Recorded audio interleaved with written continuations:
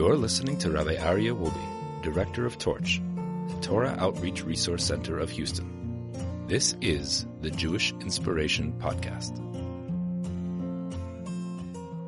All right, welcome back, everybody, to the Jewish Inspiration Podcast.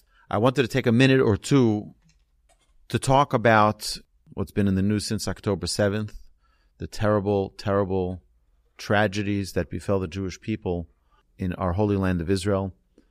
And many people are becoming inspired.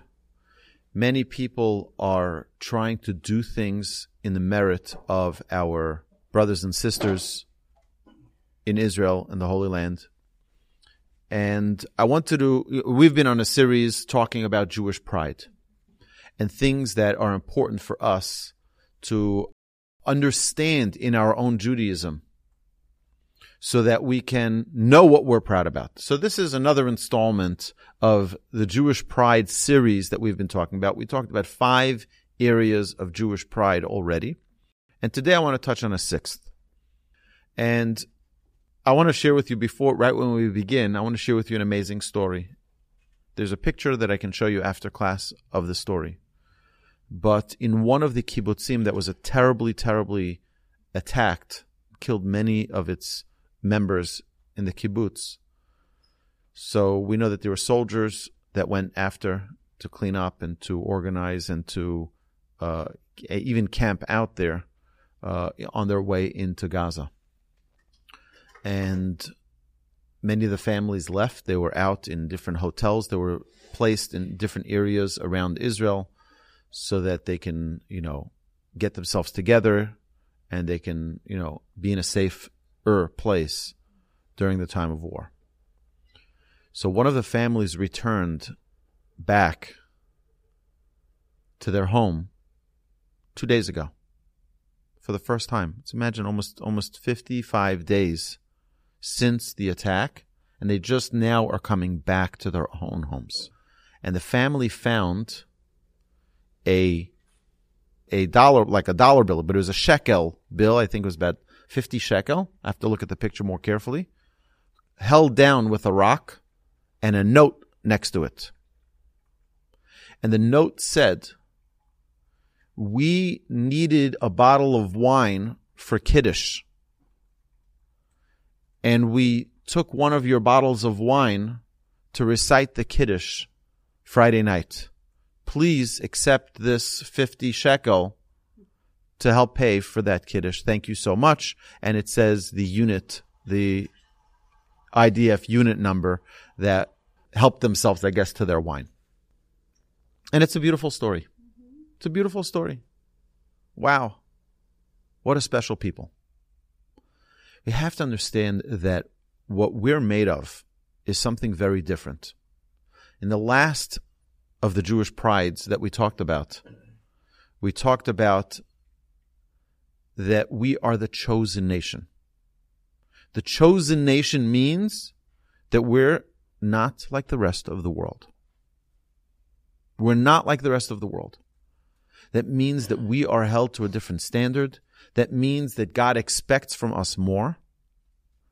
And that means that we'll be held accountable if we don't live up to the expectations of the Almighty. So what do? We're sitting here 8,000 miles away from the land of Israel in Texas. And what can I do? What can I do for our brothers and sisters in Israel? I want to share with you another amazing story. There's an unbelievable mitzvah that we've talked about here in our class in the past, the mitzvah of challah. What is challah? We call it challah bread, but that's not true. There's no bread in the world that's called challah. So why do we call it challah?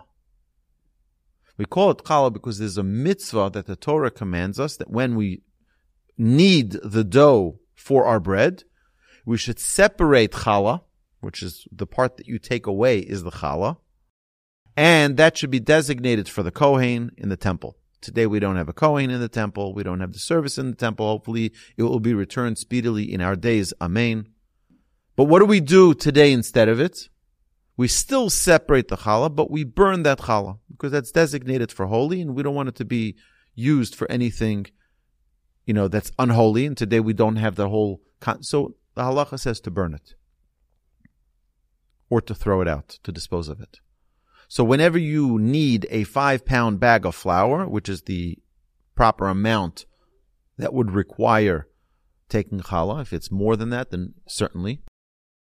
And by the way, every time you buy kosher bread, they had a rabbi go to that bakery and take challah from the dough that they were kneading to do it properly, so that we fulfill that mitzvah.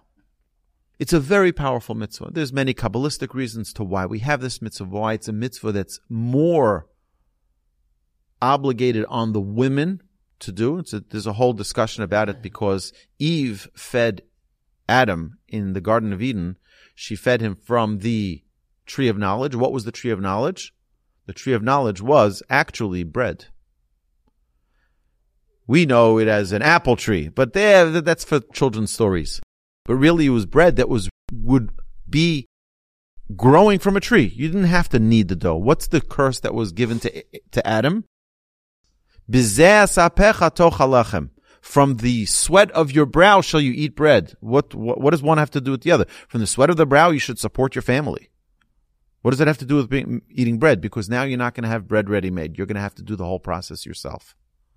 So because she fed Adam bread inappropriately, therefore the mitzvah of challah is specifically obligated on the women more than the men. If the man is the one who's doing the kneading, then he needs to do the mitzvah. But it's a special mitzvah for the woman to fulfill this mitzvah. So I want to tell you an amazing story, and I can show you the video after class. It's an unbelievable video, documented. A woman got together with 40 of her friends. And she was going to do a challah bake because her husband is held hostage in Gaza. And she wants, in the merit of this challah bake, she would like that it should open the heavens. It should open the heavens. And Hashem should shower mercy upon her. And you see the video where she's with all of the focus and intention, with all the kavanah. She's reciting the blessing, lahafrish challah min ha'isa, to take the challah from the dough. And while she's reciting the blessing, her phone rings. But she's busy reciting the blessing, so she doesn't pick up the phone. Someone else takes the phone from her pocket and picks up the phone. And she continues to recite the blessing, and she continues to say all of the different, you say the blessing, but there's different prayers that are added to it because it's such a powerful, holy time. And in middle of this entire experience, she gets that phone call notifying her that her husband is being released. Unbelievable. In the middle of I was thinking to myself, could she have gotten that phone call 5 minutes earlier? Probably. Could she have gotten the phone call 20 minutes later? Probably. No. It's all on video. You see it on video. It's Hashem giving us a little glimpse, a little smile, a big smile, saying, hello, I'm here. Okay, so let's get back to the original question. What can we do? My dear friends, I'm not saying this to you. I'm saying this to me. And I firmly believe that today we're living in a world of unbelievable comfort. We have unbelievable luxury. We have unbelievable resources. And I think we're too comfortable. I think the thing that we can do, first and foremost, for our brothers and sisters in Israel, is to get uncomfortable. What do I mean by getting uncomfortable? That doesn't mean sleeping without a pillow. It doesn't mean walking without shoes. It means doing something that I'm not accustomed to doing. And every person can find something, whether that's putting on tefillin, whether that's wearing tzitzis, whether that's wearing a kippah, whether that's keeping kosher, whether that's lighting Shabbos candles, whether that's keeping part of Shabbos or all of Shabbos, Whether that's reciting Kiddush, whether that's reciting Havdalah, any mitzvah, we have 613 of them. Whether that's refraining from eating something that's not kosher, we all have our habits. We all have our things that perhaps, maybe, we can just break one of those habits. For who? For our brothers and sisters who are fighting. They need merits. We are their spiritual bullets. Every mitzvah that we can do in their honor is protecting them. You may have seen the picture of one of the soldiers had a Tehillim, a Psalms, in his pocket.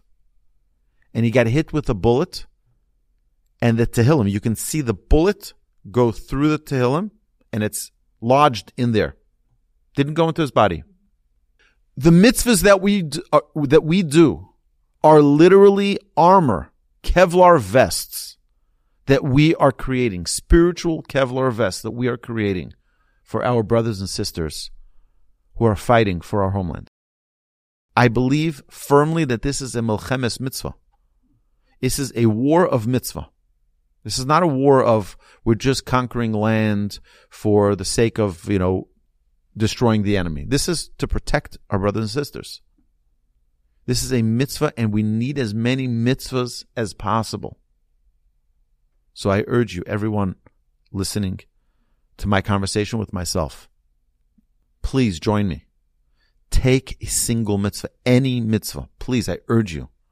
Take a mitzvah that you're not accustomed to. Whatever, you don't have to announce it.